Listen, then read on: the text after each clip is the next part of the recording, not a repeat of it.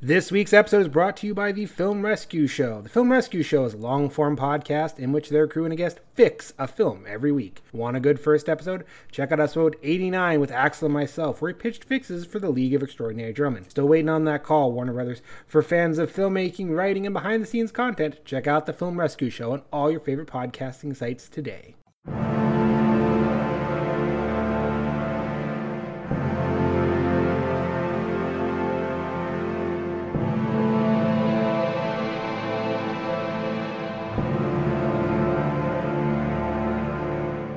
Hello and welcome to Geeks with Shields, your home for all things good and nerdy in this, the darkest timeline. I'm Lord Commander Orc, and with me as always is... His shield brother, Axel Wright. How goes it? Stressfully. Finally done moving, but I'm probably, in addition to not getting my deposit back at the one place, I'm probably have to pay more, which sucks, and I just had to pay... Or I had to get the motor blower for the HVAC system replaced here. That's going to be expensive, and I'm just stressed about money right now. So, Oh, the joys of late-stage capitalism. how about you? How are you doing? I can't complain. I have beer. Beer makes everything better. Well, then, why don't we get right into our patron sound off, my friend? That's right. Our patrons are those wonderful, wonderful people that listen to this and go, hey, they deserve $1. And they are Pam Galley, Markey, Chris Chipman, River Galley, Krug, Arthur Crane, Kevin Vay, Brendan Agnew, John Vittles, Kit Kenny, Seth Decker, and Jesse Johnson. Now, if you'd like to join that illustrious legion, just head on over to patreon.com/Geeks with Shields. For only 25 cents an episode, you make sure we keep producing great content just like this. Now are ramping up when you get to like the second half of the list. Like you start off and you're like, oh yeah, this is fine. Then you get halfway through and realize I still got a lot of names. Speed up. Yeah, no. You got to work up the Micro Machine Man voice. I'm not quite there yet. I can't launch into it from a dead sprint, but I'm getting there. All right. Anyway, so today we're doing something. I'm gonna get ahead of this. We're doing something that is a twist on something we've done before. If you've listened to us in the past, you know we do something called Director Smackdowns, where we look at all of the movies in a given like director's filmography and figure out what's the most quintessential of them. We're gonna be doing something very similar today. And because we're doing a Smackdown, we brought our frequent guest and shield brother, Chris Chippa. Hey, this is fucking Chris Evans, and we're talking about movies I'm in and shit. Or that. I mean, he's a good enough actor. I can totally see that that accent coming out of him. So He can do it really well. I don't know if you've seen those Dunkin' commercials. He's done Dunkin' commercials. Oh, I the haven't Dunkin' seen commercials. You haven't seen the Smart Pack? no, those. I've seen the Smart Pack, yeah. That was him. He's the driver. I have not seen this. You'll have to send it to Chris, me. Chris, does your car have the Smart Pack? Yeah, it's got the Smart Pack. Check this shit out. It's wonderful. See, but now because of a previous thing we did with Chris, I'm just imagining Necrons speaking. So That's about right. So I'm psyched. This is gonna be great. I got scotch. I've got my friends. I'm in the middle of a giant home renovation on my house, and I'm covered in dust, and I can't wait. Let's do this. And with Chris here, the specific flavor of SmackDown we're doing, as you've seen from the title, is the MCU SmackDown, particularly the Infinity Saga SmackDown, which is our first non-director SmackDown. It's like a franchise SmackDown, I guess. Who knows what we might do in the future, but we're experimenting with this. And, you know, Ulrich will probably tell you that because he looks at the behind the curtains data and Marvel stuff it works. So we want to hear about it. And I want to talk about it. So here we are. Yeah, and one last little caveat of how this is going to work. We're going to do this by phases, and we're doing the Avengers movies in their own separate category, and then we'll combine them all together for one big SmackDown. So this is going to be a multi-part. Because there's no way in hell we could have done the entire Infinity Saga in a single, even extended episode. No. Oh, we could, but I don't want to edit that nightmare. We would have Edgar tried. Wright SmackDown almost. It wouldn't that have was been a fun. nightmare. No. Yeah. Anyway, so because we know the three of us, and we know that we run long, especially with a conversation like this, let's get right into it, Ulrich, if you don't mind. Fine by me. All right. Round 1. Iron Man 2 versus The Incredible. Dun, dun, dun. All right. I want to kick us off real quick by saying that I lean Incredible Hulk here, which is funny because I feel like Incredible Hulk is the bastard stepchild in the MCU. Like, it gets over a lot because Mark Ruffalo came in and basically kind of reinvented the Hulk as a character for the MCU. Oh, okay, reinvent is the wrong word. If you've been reading comics for a long time, you know totally what Mark Ruffalo is doing. I don't even read a lot of comics, and I know that. But he changed the film interpretation of the character quite a bit from what Edward Norton was doing in The Incredible Hulk. And so I feel like a lot of people ignore it. But for me, like going back and rewatching it, and it's not nearly as good as a lot of other stuff that we're going to talk about, but I realized that for me anyway, the way I can make Incredible Hulk really enjoyable was to change what I thought the movie was. And what I mean by that is when I think about it as a superhero movie, it doesn't work for me. When I think about it as a monster movie, it works for me entirely. Does that make any sense? Yeah, that's a really, really good way of putting it. Yeah, whereas Iron Man 2, okay, I have no actual real problem with Iron Man 2. It's fine. I don't enjoy it quite as much as Iron Man 1 for, a number of reasons, but it's fine. I think Mickey Rourke is really enjoyable, and of course Robert Downey Jr. is always killing it, but because there are 3 Iron Man movies, and Iron Man 2 just feels like a tangentially Iron Man move, like the same movie but just a little different, which is both a good thing and a bad thing. But Incredible Hulk feels a lot more unique to me in that it has that kind of almost like a horror tone going on for half of the run. So You need to watch more horror movies.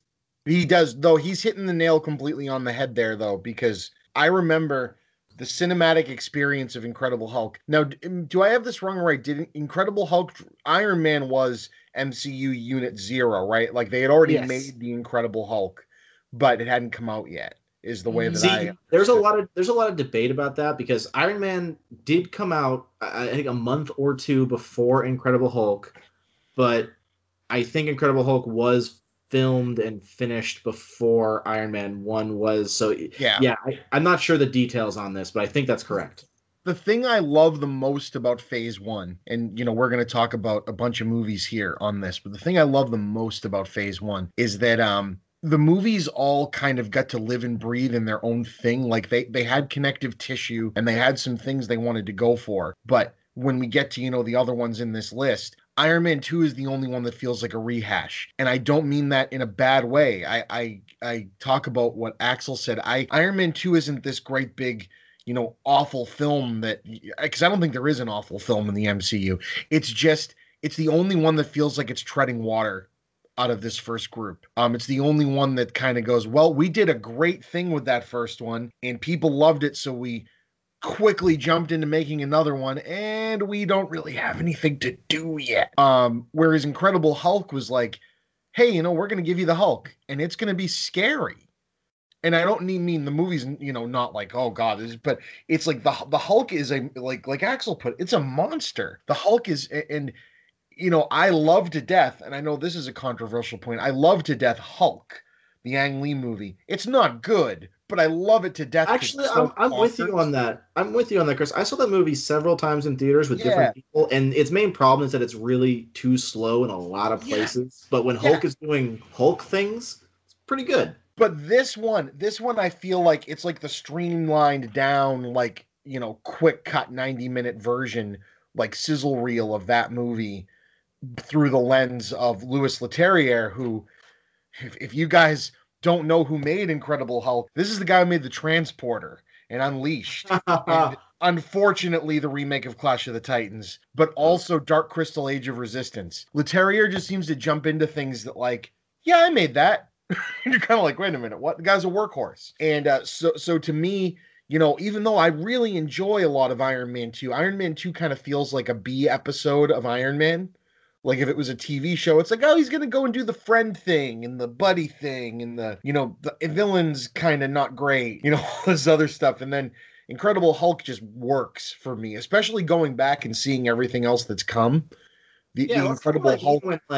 Like Ulrich is not wrong that I need to watch more horror movies in general because it's the genre that I have aversion's not the right word, but it's usually not for me. But I just meant that, like, and I think you're agreeing with me, that Incredible Hulk is not a horror movie at all, but it's using a lot of horror elements. The fact that it's portraying the Hulk as a terrifying bad thing for most of the movie. Like the Hulk in that movie only becomes quote unquote heroic really in the final confrontation with Abomination. Before that, it's like, fuck, don't let Hulk out because it's gonna be bad for everyone. So Yeah, absolutely. All right, I guess I'll come to the defense of Iron Man 2 because of the two, I like Iron Man 2 more than I like Incredible Hulk, where I'll throw my vote. Separate thing. Iron Man 2, though, it has the better cast. Let's be honest. We get Sam Rockwell, we get Don Cheadle, we get more Samuel L. Jackson, we get Scarlett Johansson, we get Robert Downey Jr., we get Greg. Oh no, what's Coulson's name? The actor. I'm blanking on it. He's amazing. Yeah, we get him as an actual character. Its biggest problem is that this was the movie that they went, oh, we might actually make that Avengers movie. Clark Gregg, by the way. Fuck. Sorry. There it is, Clark Gregg. They went, fuck, we got to start world building. Okay, put Captain America's shield in there, put Shield in there, put, teases to Thor in there, put all this in there. So it kind of got buried under a lot of everything. Put War Machine in there, even though War Machine doesn't show up in the Avengers, which is still a crime. I will say you're right, because the only casting in Incredible Hulk that really makes a difference to me is, first of all, I know the reputation of the guy behind the scenes, but I can't argue the fact that Edward Norton, when he comes to play, he comes to play. Oh, and he was great in this. Yeah, and Tim Roth, I'm a huge my fan of opinion. Tim Roth in general. So Tim Roth is great casting, and whoever they cast for Ross is a great cast. Yeah. Anyway, but other than that, like, it's definitely I also feel like Incredible Hulk is a smaller scale movie in a lot of ways. It's when they were still gambling this doesn't work. There's a couple Easter eggs in there, but there's still like, is anyone actually going to take this connected universe thing seriously? We have to sell this out to other studios.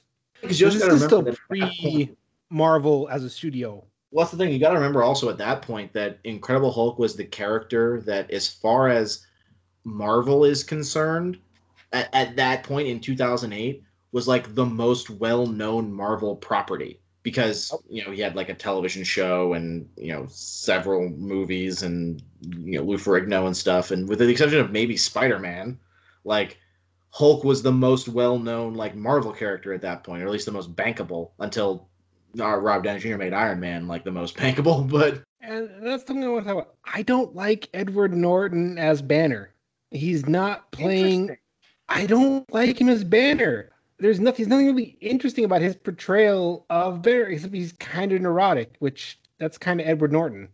I will disagree with you only because, okay, so first of all, like I said, I'm a big fan of Edward Norton in general, but I'm also a big fan of like Wes Anderson films. So anyway, what's going on, I will say that like I like Mark Ruffalo's portrayal of Banner better, certainly. Yes. Partly that's because Mark Ruffalo's had more to work with, but even in just the Avengers, I like that part, that what he's doing with the character better. But I would say that Edward Norton is not doing nothing. I used to think Edward Norton was doing nothing with the character, but then like again, once I started looking at it as not a superhero movie but as a monster movie, then the interpretation essentially of Banner as literally the embodiment of science gone wrong, a man terrified of himself and what he's accomplished and desperately trying to right the wrong that he sees that he committed on not just himself but the entire world around him. And that is whereas Ruffalo's characterization is a man who's basically accepted the state he's in and is just trying to do what good he can, and the whole I have to be constantly aware of what I am, so I have to be in control. Norton is the man who instead is vehemently and actively trying to correct what he has done, and he's obsessed with it. It's like that obsession is what, in my opinion, really makes Norton's characterization of Banner. I'd argue that's more on the story they're telling with Hulk, because I agree, Incredible Hulk is the most comic accurate version of Hulk we've gotten, where he's a terrifying monster that they just try and hold back. And I do love that they hide Hulk for the majority of the movie, which is brilliant, because it's exactly how you expensive CGI, but also build suspense for your monster. But ultimately, we're coming up against the charisma of Robert Downey Jr. as Tony Stark and the perfect casting that kind of turns out to be, versus Edward Norton. Does Edward Norton work as Bruce Banner?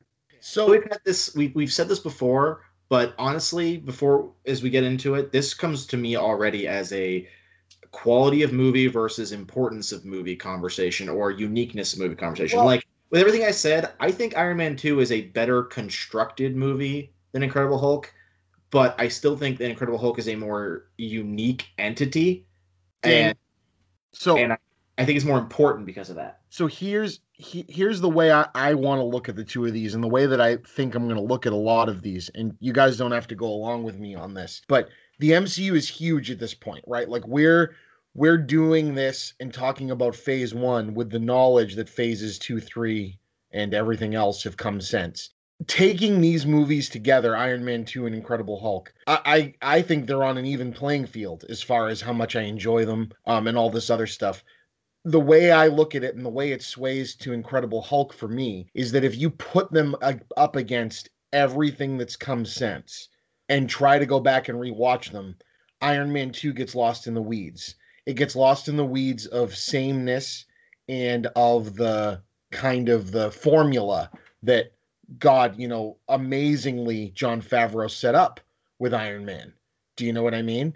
And Iron Man 2 just does more of that. And I remember seeing it in the theater, Iron Man 2, with my brother. That's the first screening he ever got me into as a critic. And I was loving it. And him and I, like, both, yeah, looking at it back, it's, the least good Iron Man movie. It's one of the least good MCU movies. It doesn't make it a bad movie. But we dug it. And I remember, like, the critics shitting on it and everything. And I'm sitting there going, I mean, why? It was just more, it was like a victory lap.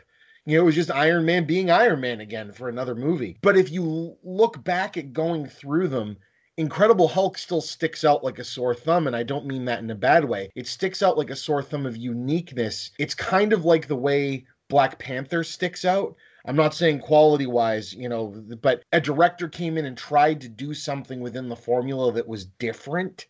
And I don't mean just, I made a superhero movie with, African Americans. It's no, that movie has a different feel. It has a different approach than the other MCU movies. And Incredible Hulk does that in spades. And to me, that's why it wins, even though quality-wise, overall, I'd say Iron Man 2 might be a better movie. I think the Incredible Hulk just stands out more. I think your argument's really good, because I feel like if we were doing this and only phase 1 existed, which is kind of hard to throw myself back to 2012. Those heady days.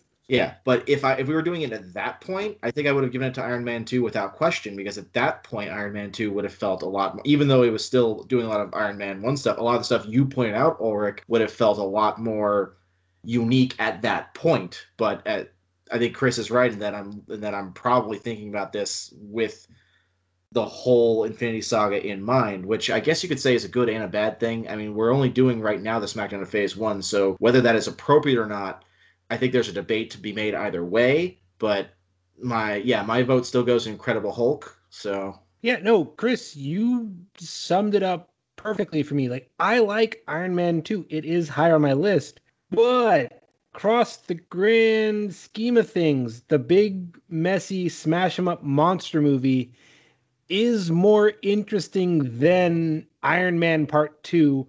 Hold on, we'll get to the Avengers. Right. Exactly. And, to sum up the Incredible Hulk there, just think about how many movies like the Incredible Hulk, how many superhero movies like that they've tried to make that have failed where it succeeds. How many movies come out that just look like the Incredible Hulk, that are trying to do it's a super, there, everybody's kind of people, but then there's a monster and he's going to fight a big, look at how much better what the Hulk has to fight in this movie looks, even though they're both just, bad cave troll knockoffs. How much better this looks and how much better the scares are done and the intensity is than Batman v Superman. Hulk is a hard character to get right. Let's be honest. Yeah, I will. So 2 things I want to add to that. One is, when you started saying other movies that have tried to do this, my first thought went to League of Extraordinary Gentlemen. Yes. Which is a far inferior version of what they're doing here. And even Green Lantern. Yeah. Green Lantern's third act is very similar to this. I don't even remember Green Lantern anymore outside of Ryan Reynolds said the oath and he said it good. He did. Ryan Reynolds is a great part of that movie.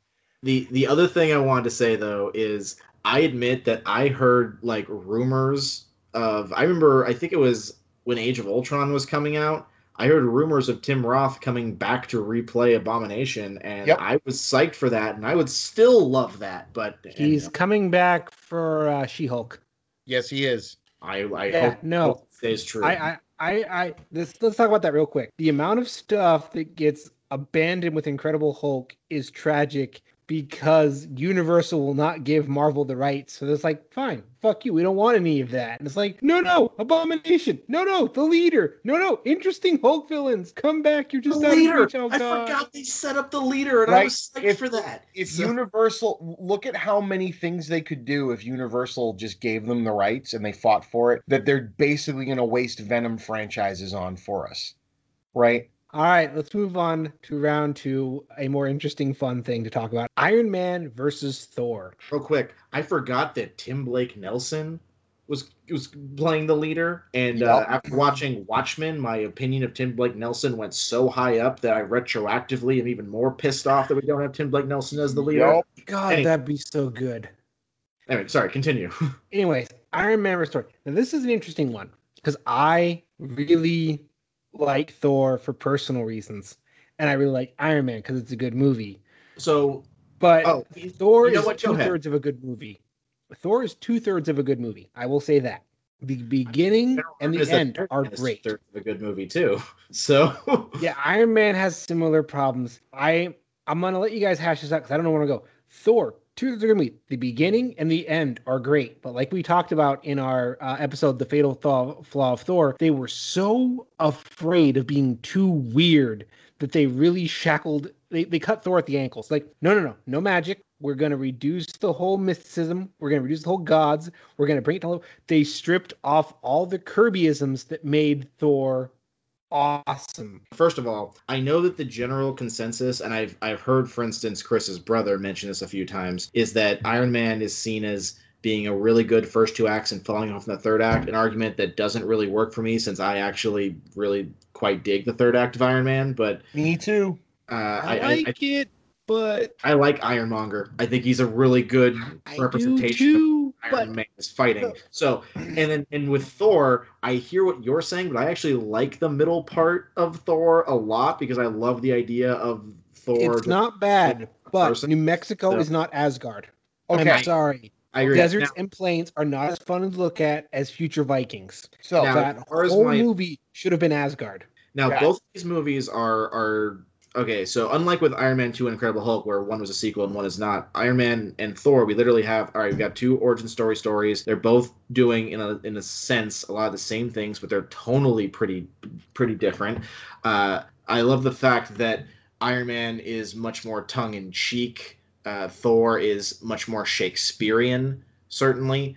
I think that all in all, I think I enjoy Thor more because I really I'm a fan of Shakespeare a lot, and I'm a fan of Kenneth Branagh's style a lot. I think Iron Man 1 might be a lot more indicative of what the MCU would come to be than Thor is because of a lot of that tongue-in-cheek stuff, which is especially impressive when you consider that they basically didn't have a script to work with, and most of the movie was made by improv and editing. I have a really hard time with this one for those kind of reasons. I think, personally, when it comes down to this conversation, I think Iron Man 1 is probably more important to the MCU, the Infinity Saga, than Thor is, even though I like Thor more. Like, while Thor did expand things to get to that kind of galactic scale, Thor is... Honestly, I almost feel like I'm going in the opposite direction here from the Iron Man 2 versus Incredible Hulk, because I think Thor is more unique in the MCU than Iron Man is, again, because that kind of Shakespearean feel wasn't really replicated, I think, in any other movie. Even its own sequels don't feel the same as Thor to me. Ragnarok, obviously, and Dark World, less obviously, but it does feel different. Whereas Iron Man was basically the prototype for a lot of what was going on. I mean, there's a reason why we make jokes about Doctor Strange and Captain Marvel just being Iron Man again, but with something tweaked. Like, that's what it did. So I'm leaning towards Iron Man, even though I like Thor more. What do you think, Chris? wow. So this is an incredibly hard one, and I'm thinking back to arguments that we've made on other episodes where we've talked about if we were going to look at the MCU the way we looked at like Steven Spielberg, and said, okay, there's things in the cinematic universe of the comics that before any of these movies existed, you'd get your one-off Spider-Man, DC would get their one-off Superman. They didn't have a whole bunch of movies after this to go and build their universe and bring the shit out of the comics. If you lose Iron Man, okay, you still have Tony Stark in every other freaking movie, basically. He even shows up in a Spider-Man movie just to, remind you that Tony Stark is awesome. The story of Robert Downey Jr. coming out of basic, career hell and becoming Iron Man is an incredible one. And it is the reason why the MCU succeeds, in my opinion.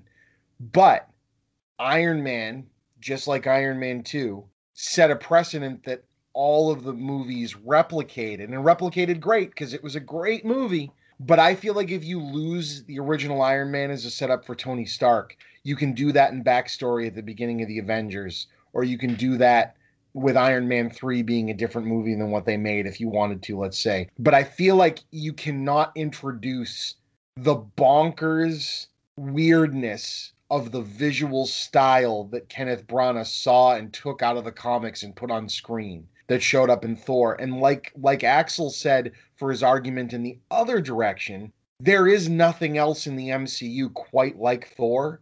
And because of that, I think removing it doesn't give us that Shakespearean, the Avengers doesn't work as well if we didn't see Thor and Loki interact in this movie. Do you know what I mean?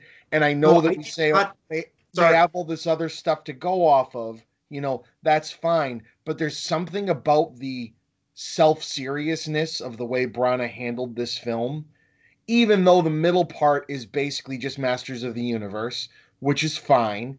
I really enjoy it because Chris Hemsworth is so goddamn charismatic. Yeah. But I didn't, by the way, real quick, I did not even consider, you touched a nail, something really important to me. The idea of, if you remove, if we just think about phase one capping with the Avengers, are any of these movies absolutely required watching for Avengers? Now, honestly, the answer is no. Avengers is really good at setting up everyone, but what movie is the most required to get you into the Avengers? And at least in the conversation of Iron Man versus Thor, I think you're absolutely right that Thor's completely off the wall idea of, hey, Norse gods are real and it's also aliens, and look at this crazy future tech that's somehow spears and stuff, that would feel a lot more out of nowhere than essentially superhero Elon Musk with morality. Right.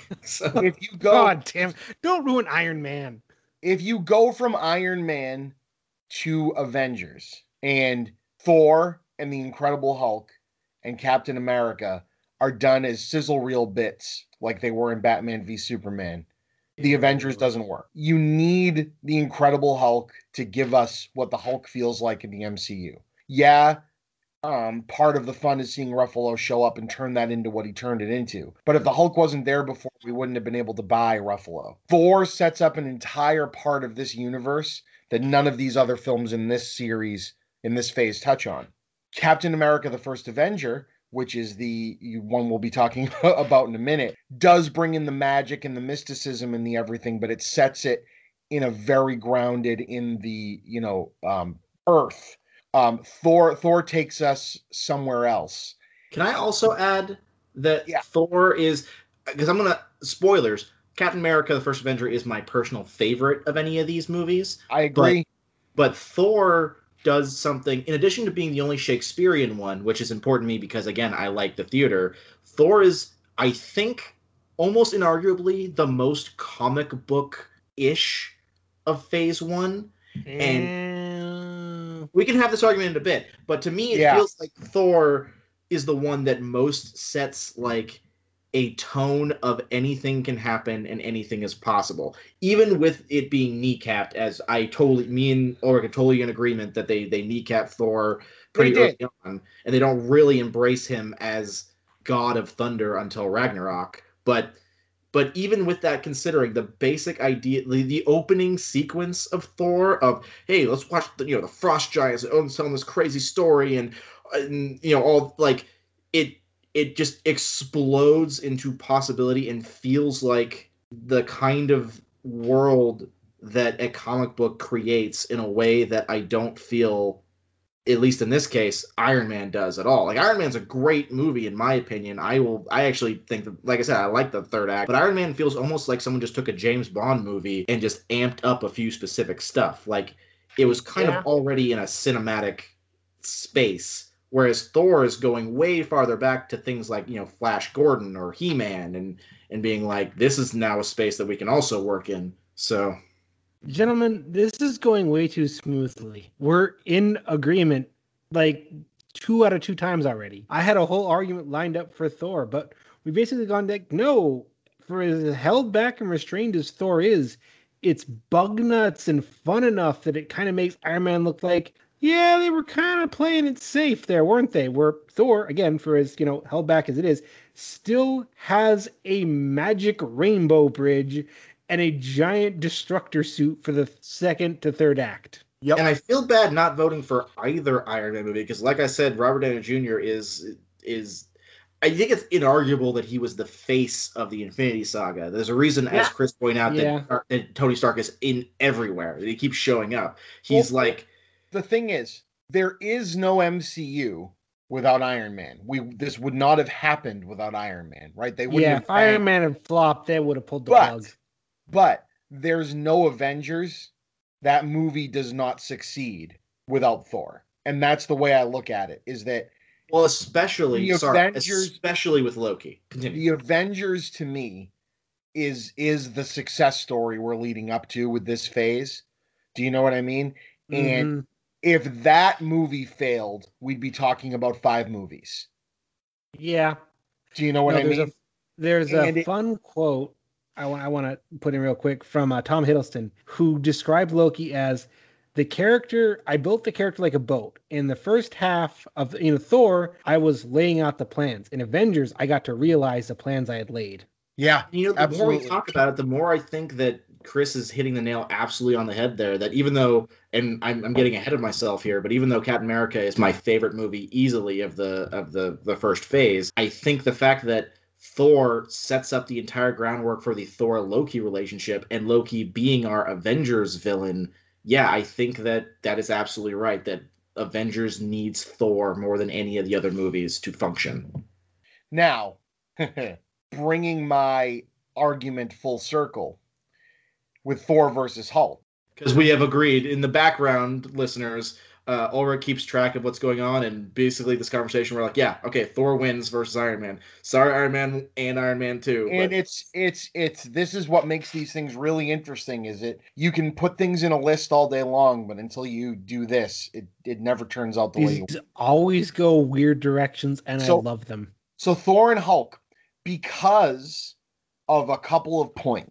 Ulrich or Axel, I forget who made the point that before any of these movies exist. We're not drinking, ladies and gentlemen. We swear, we're sober. Before any of these points existed, or films existed, the general public probably would have recognized Hulk over any of these names. Only because he's the most unique, right? Everyone else is kind of just superhero white guy number 3. We got a long TV show. Yeah, Hulk is a big green monster and had a long TV show, exactly. So you can introduce Hulk the exact way they introduced Mark Ruffalo and the Hulk in the Avengers.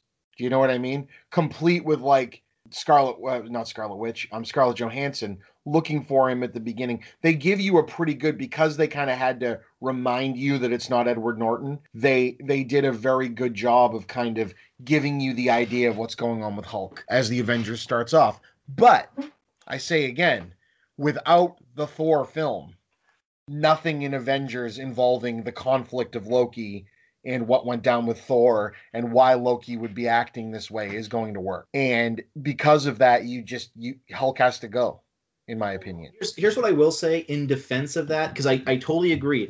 I will say, though, that, and this is hard for me because since I'm such a big Norse, I'm a Germanic neo-pagan, I don't know how well-known Norse mythology is in the general public before the MCU basically made everyone have a slight understanding of it. I know Greek mythology is generally well-known, but I don't know how well Norse mythology was well-known at the time. So I'm trying to think of like, all right, let's assume for a sec Thor doesn't work.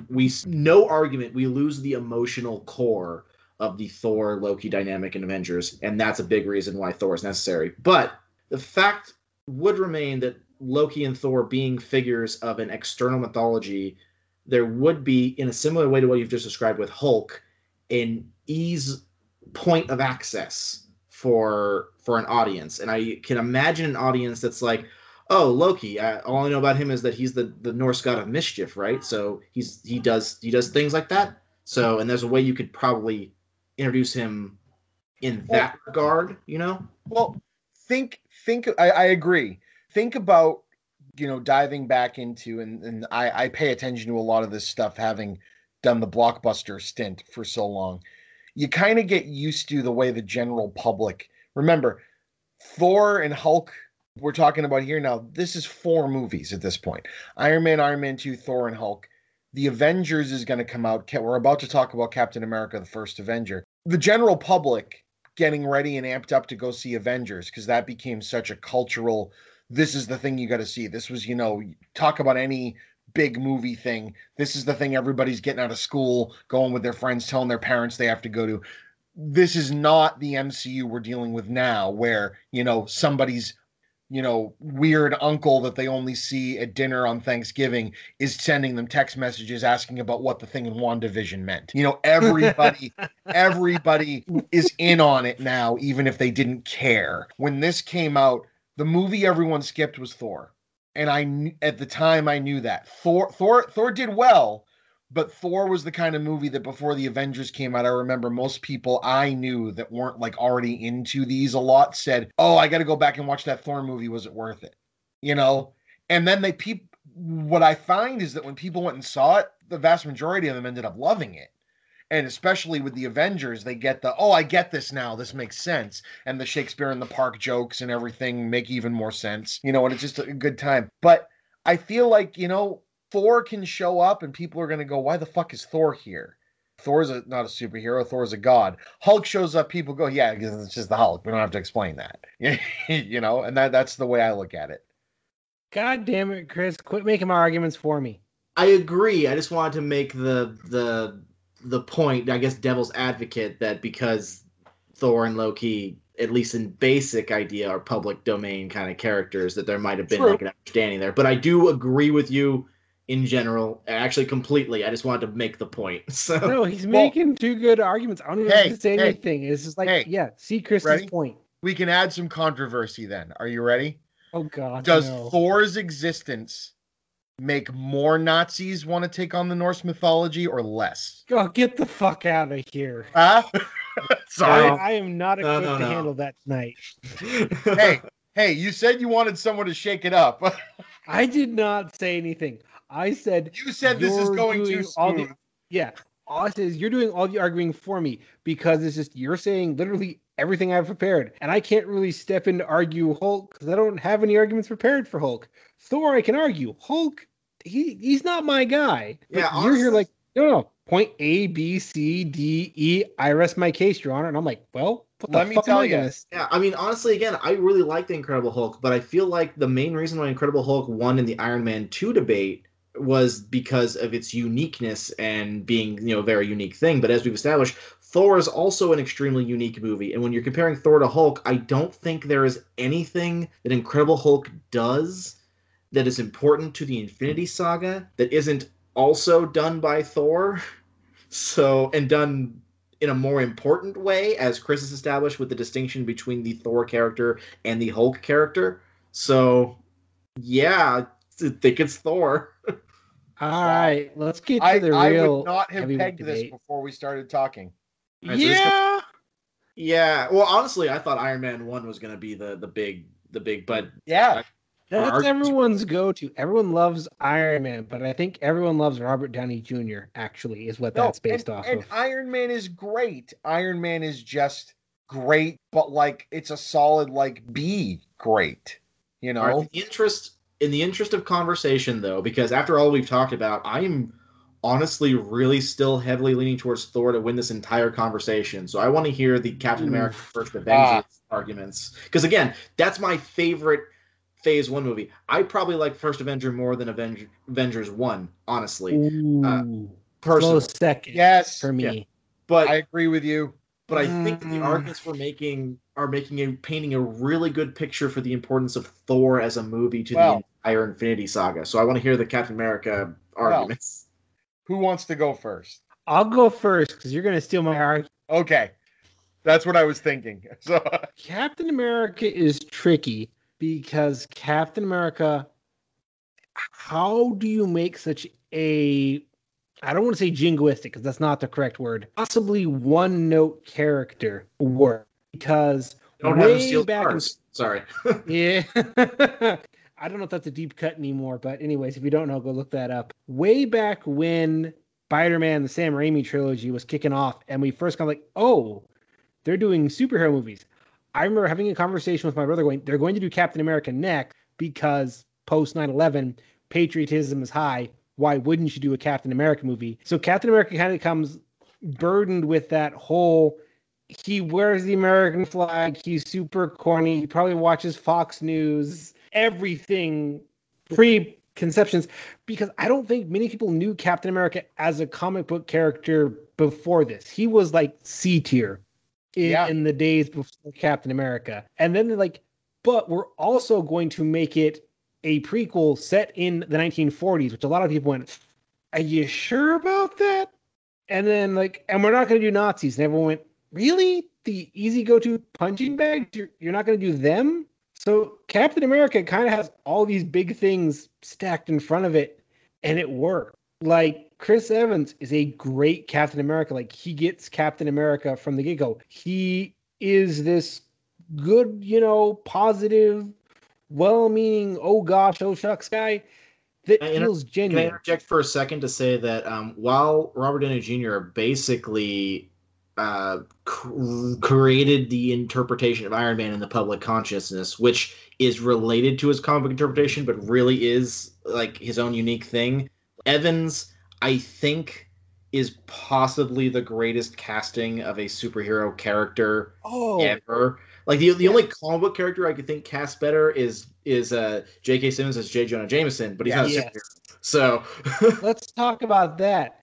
People were going, wait a second, you're casting the guy from the Fantastic Four, the Human Torch is going to play Captain America? I don't think so. Legitimately, that was an online controversy. It's out there. Go search the archives. So you look at that's just like the Heath Ledger thing as well. Anyway, nerddom was still young and angry. Not saying it's not angry now, but it's old and angry, which is different. We've won, and we're pissed that we won. Yeah. Good point. I wanted all my stuff to be on screen. Now stop putting all my stuff on screen. Well, stop giving my stuff to people that I don't want. I just wanted to really hammer home the point that while there are plenty of casting that turned out to be like basically perfect, like Hugh Jackman as Wolverine, even though he's not comic Wolverine at all, or Tobey Maguire as Spider-Man, I still will defend that. I feel like Chris Evans really is. I think that if someone made an argument that he is the best cast comic book character that's a hero ever, I would be able to I don't know if I agree, but I can get behind it. Is my point. He approaches Christopher Reeve, and coming from me, that's a big fucking deal. Well, what's right? You hit the parallel. He's like, shit. I was just like 2 days ago telling a coworker, I was like, "There's only one good Superman movie, and that's a tragedy." And of course, it's the Christopher Reeve. Sorry, rant. Well, no, you hit the parallels. These are hard characters because they are genuinely good people. It's and how do you portray that on screen? Yeah, and portrayed on the screen without it being corny. And I mean, or unbelievable. Yeah, no, that's an act. So there's a few things going on here, and Axel touched on something that I'm going to come back to, but it's the depiction of comic book on screen. I think it's a big part of the argument I have for these two movies. But also, I just want to say, isn't it incredible what we're dealing with here? Leaving out the Incredible Hulk, because even though I feel Norton was great, I feel Ruffalo is the perfect version of Bruce Banner, and it's just fucking awesome, and I love it. But Robert Downey Jr., Chris Hemsworth, and Chris Evans all embody such a perfect iteration of what they're trying to play. Evans is still up on top because, like we said, that character is just too damn hard to interpret. Hemsworth, I feel like between Thor and the Avengers and Thor 2 and Thor Ragnarok, he realized and they realized, holy shit, this guy's funny, and we have to double down on that.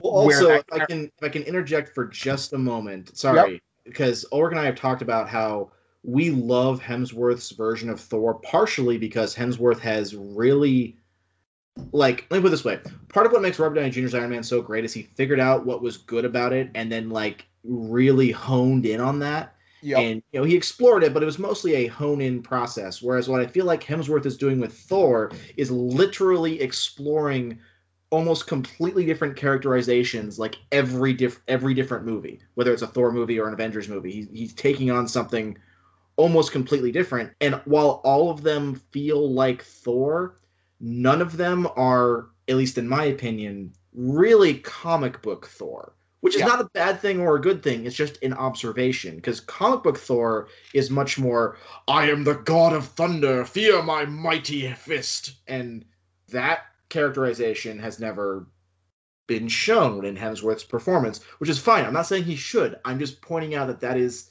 an interesting observation compared to the other actors playing their characters. Yes. No, that's great. And it's interesting because Evans is just portraying pure good Captain America. And when we get into other movies, he ends up being, because they do a lot of it here, right? This movie starts with him, having to bend the rules to get to become, a soldier. And so there's this, it's not necessarily that I'm following what the world and the government tells me to do. It's that I'm good. It's not their good. It's my known, genuine good. And that becomes really important later when he's faced with, hey, your government's actually kind of fucked up. And he's not like rah-rah patriot at this point.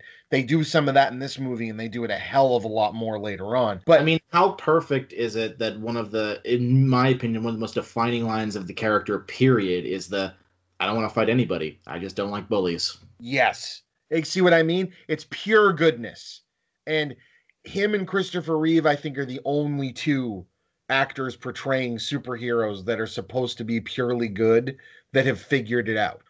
And coming back to these two movies up against each other, it's really great that we ended up with these two because you said earlier, Axel, Thor, out of everything we talked about up to this point, is the most comic accurate looking version of one of these things that we have. It's fucking nuts. But Thor is a mess. And I don't mean that makes Thor bad. Thor is trying a whole lot of very ambitious things that don't always congeal into a perfect whole. You've got Kenneth Branagh and his pompous, large Shakespearean crap that's just wonderful. Sometimes goes over audiences' heads, but it's perfect for Thor. You've got the look and the story we talked about. Are they cutting Thor off at the legs? There's some of that. Captain America, the First Avenger, in choosing Joe Johnston, the Rocketeer fucking Joe Johnston, to direct it, you could not have handed this to a person more capable of making this movie. Captain America, the First Avenger is not just Captain America, the comic, jumping out of the page onto the screen. It is, in my opinion, the most comic book film in the MCU. There's definitely Into the Spider-Verse and things that are outside of it that we can argue. But Captain America, the First Avenger, notice I say comic book film. Thor is comic accurate. Captain America, the First Avenger is a comic book film. They adapted a comic book into a cinematic vision that you can look at and go, that's fucking Captain America. And so what's funny about that, I'm sorry if I keep interrupting you. That's all right. So there's a terminology that's popped in my head while you were talking, in that my favorite movie that is an origin story is Sam Raimi's Spider-Man. Yes. But I think the best origin story movie is Captain America, the First Avenger, if that makes sense. Exactly. And it's all in the terminology, because is Captain America, the First Avenger, like a perfect depiction of the Captain America comic. No, I mean, it takes some liberties, it changes and stuff, not having Nazis there and making it Hydra, only with the insignia, and it's all things to sell toys and stuff like this. But what Johnston and Evans did is they created a universe. This movie does more world building for where Captain America came from. And we talk about Thor did cool world building. Well, no, Thor showed us Asgard. That's not necessarily world building, but it's still really cool. They showed it to us, and it's weird. Captain America, the First Avenger, feels lived in. The world that Thor is that the Captain America is existing in, that version of the United States. It's a period piece, but it's like a hyper realized, almost like the way the League of Extraordinary Gentlemen kind of looked. It's a hyper realized version of the past, and it works. It has the villain in a volcanic lair. It's got big over the top action sequences that never could actually work. It was doing something that Thor took us to space to be able to say this stuff could happen. Captain America said, no, there's humans on Earth that can be super. Iron Man needed to put on a suit to do it. The Incredible Hulk needed to change his biology to do it. Captain America, yeah, there's a biological change, but at the end of the day, it's still his heart that's the superhero. And this movie, we're pitting two movies up against each other, that Thor is the setup for the Avengers that it doesn't impact without the characters of Thor. If we don't love Captain America when the credits roll and we see him wake up in that end credit sequence in Times Square, if that does not work with you as an audience member, the Avengers, it's just another Iron Man movie. So here's something that I'm thinking of when I'm thinking about the arguments you just made, because a vast majority of what you've just said, I completely agree with, but it feels like they're arguments towards why Captain America First Avenger is a better movie, not a more important one.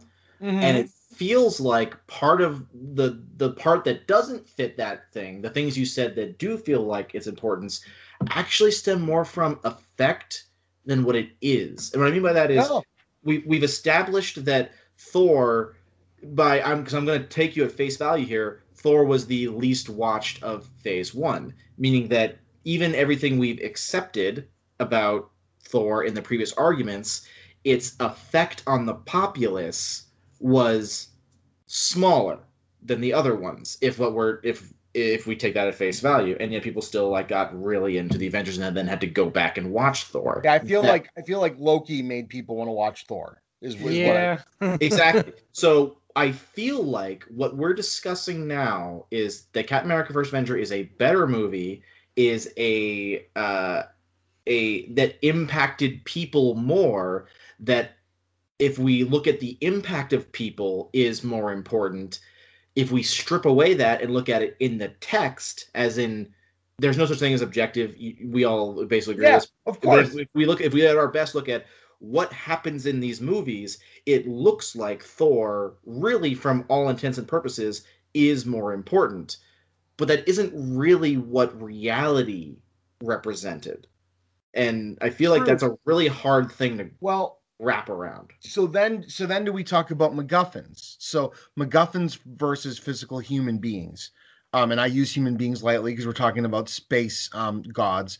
But Thor brings in characters that are really important, right? And this is why I like these movies' way of filmmaking more than the J.J. Abrams way of filmmaking. Is even though I like a lot of his movies, the Tesseract is the thing that Captain America, the First Avenger, outside of giving us Chris Evans and the idea of Hydra, which comes way after the Avengers, being important. And I know that we've talked about this in the grand scheme of all the phases, but it's just a MacGuffin. It's not a person, and whatever, we're going to chase around a box and who really cares and yada, yada, yada. But the Infinity Stones become important. But let me just say, Captain America, the First Avenger, watching it as a film, taking in the characters, taking in the, Captain America loses Bucky and Captain America kills himself supposedly kills himself to kill the Red Skull and has to lose that relationship, which we get to see rekindled at the end of the very last fucking movie.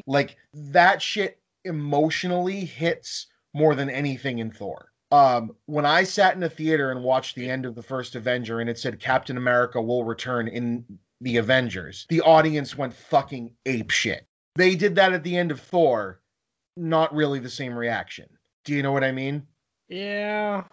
That's what I'm trying to say, is that, like, in the text, what happens to Thor is more important, but in the reaction of the people, I think is what you're trying to get, is that, like, it almost feels though like you're saying that the reaction to Captain America was in some ways a litmus test for what Yeah. was going to be the reaction to the Avengers. And I guess that's where I'm struggling right now, is that, like, all of this I agree with, and yet I still haven't heard anything to really convince me that in a post Endgame setting, is Captain America more important to the MCU than Thor? I still haven't been convinced of that, even though I agree with Yes. everything you're saying.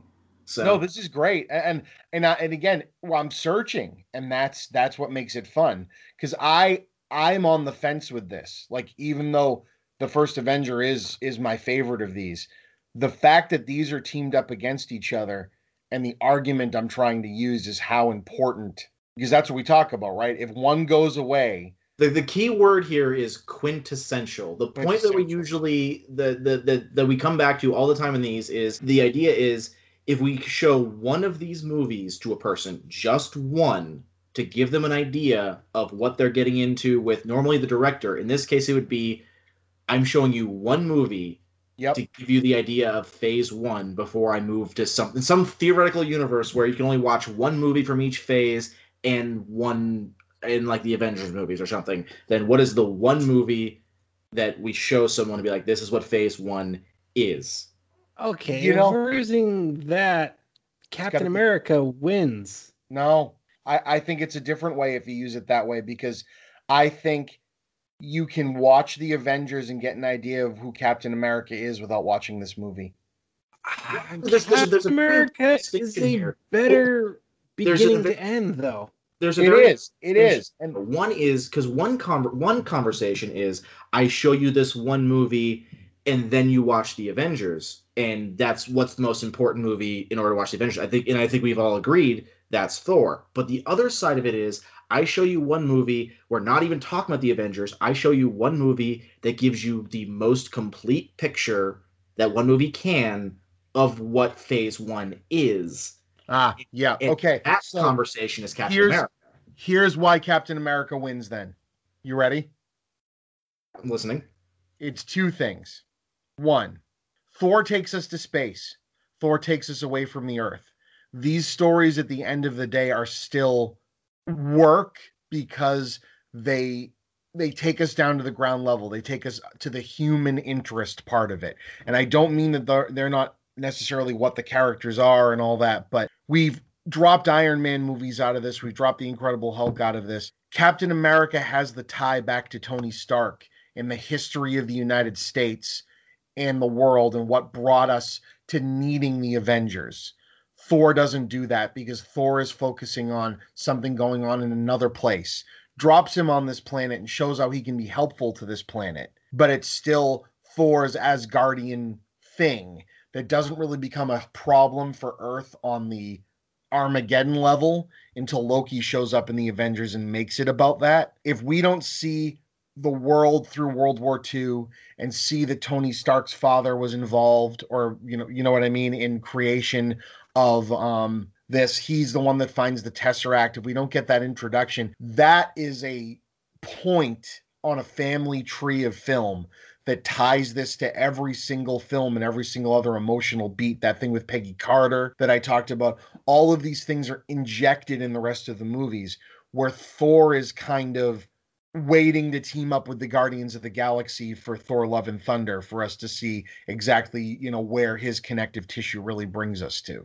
Can I just thought of something too, that your argument made me think of something I think is really good as well, which is, we've said, and I still believe, that Thor is the most important phase one movie to the Avengers, but Captain America is definitely, the first Avenger is definitely more important for the emotional impact of Captain America 2 and Captain America Civil War, which I know are direct sequels to it, but I feel like where Thor is really important to the Avengers, Thor 1 isn't really important to any other movie down the road than the Avengers. Yes. I mean, yes, there's a causality chain Yes. there that can't be ignored, but and Captain America has more of a direct, the ending scene of Civil War will be emotionally impactful really only if you've seen Captain America 1.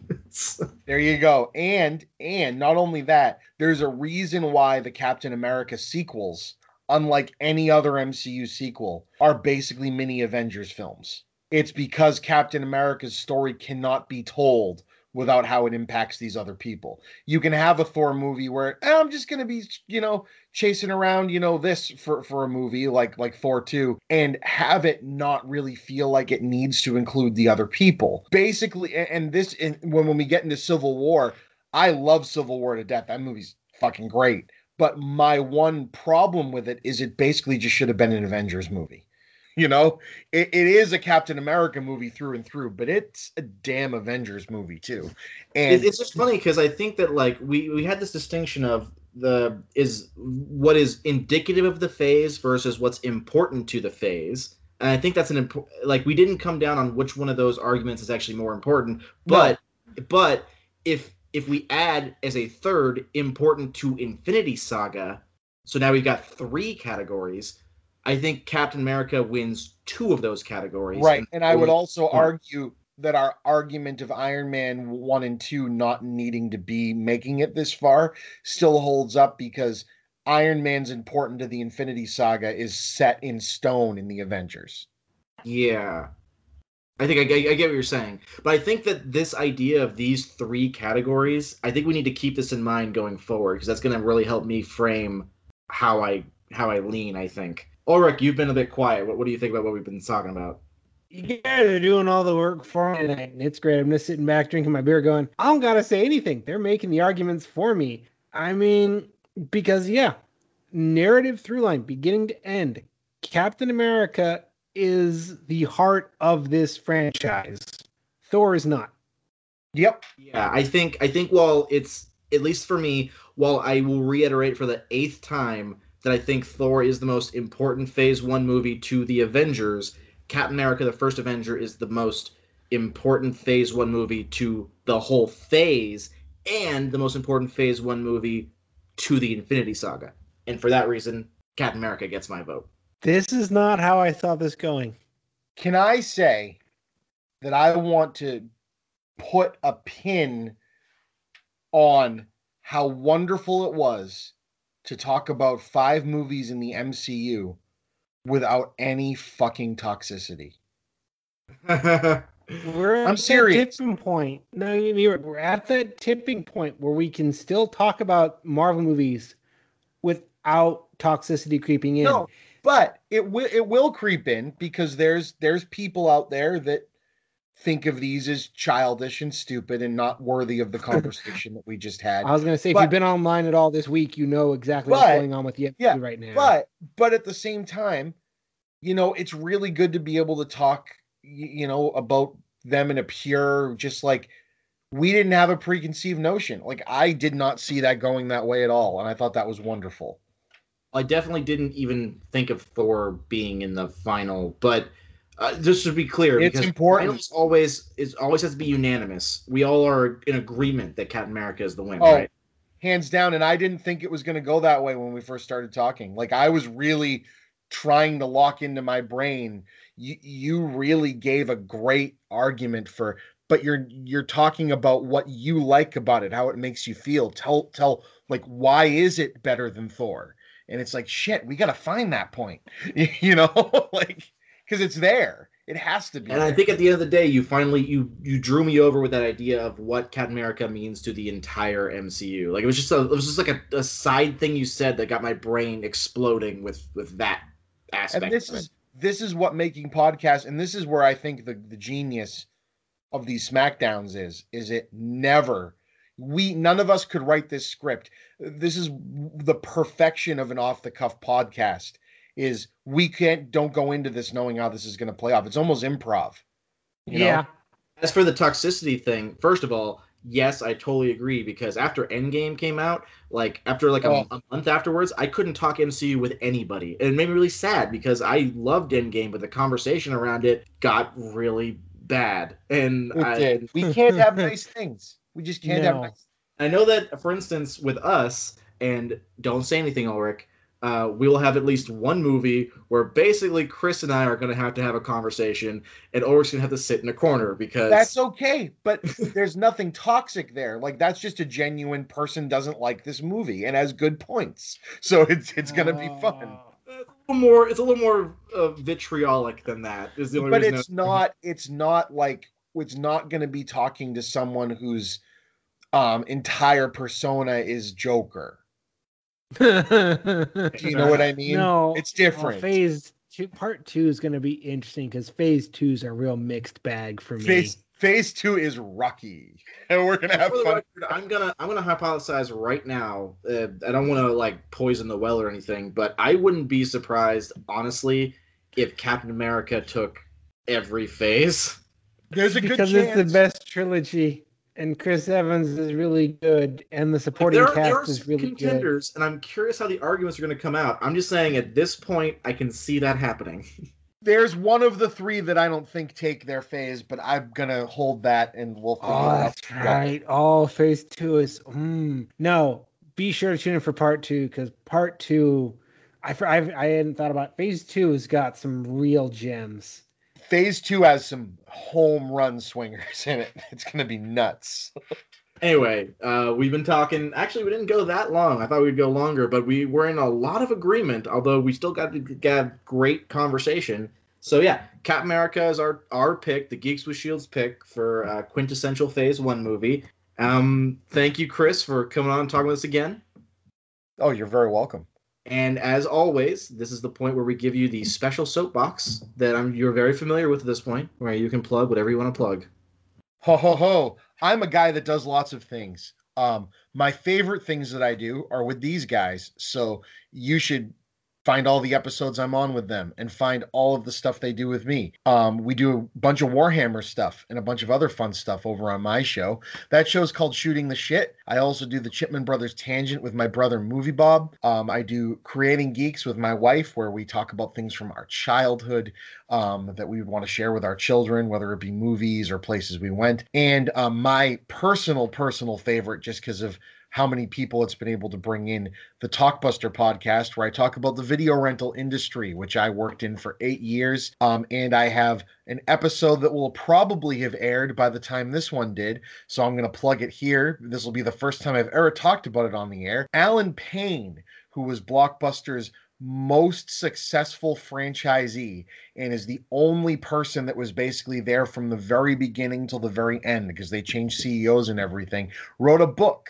called Built to Fail, all about the actual reason why Blockbuster failed, and it's not the reason anybody thinks. He was the guy who ran the Alaska stores that closed right before the Bend, Oregon stores. He reached out to me, and he was on my show, and it is one of the very best interviews I've ever done. So listen to that Talkbuster podcast with Alan Payne.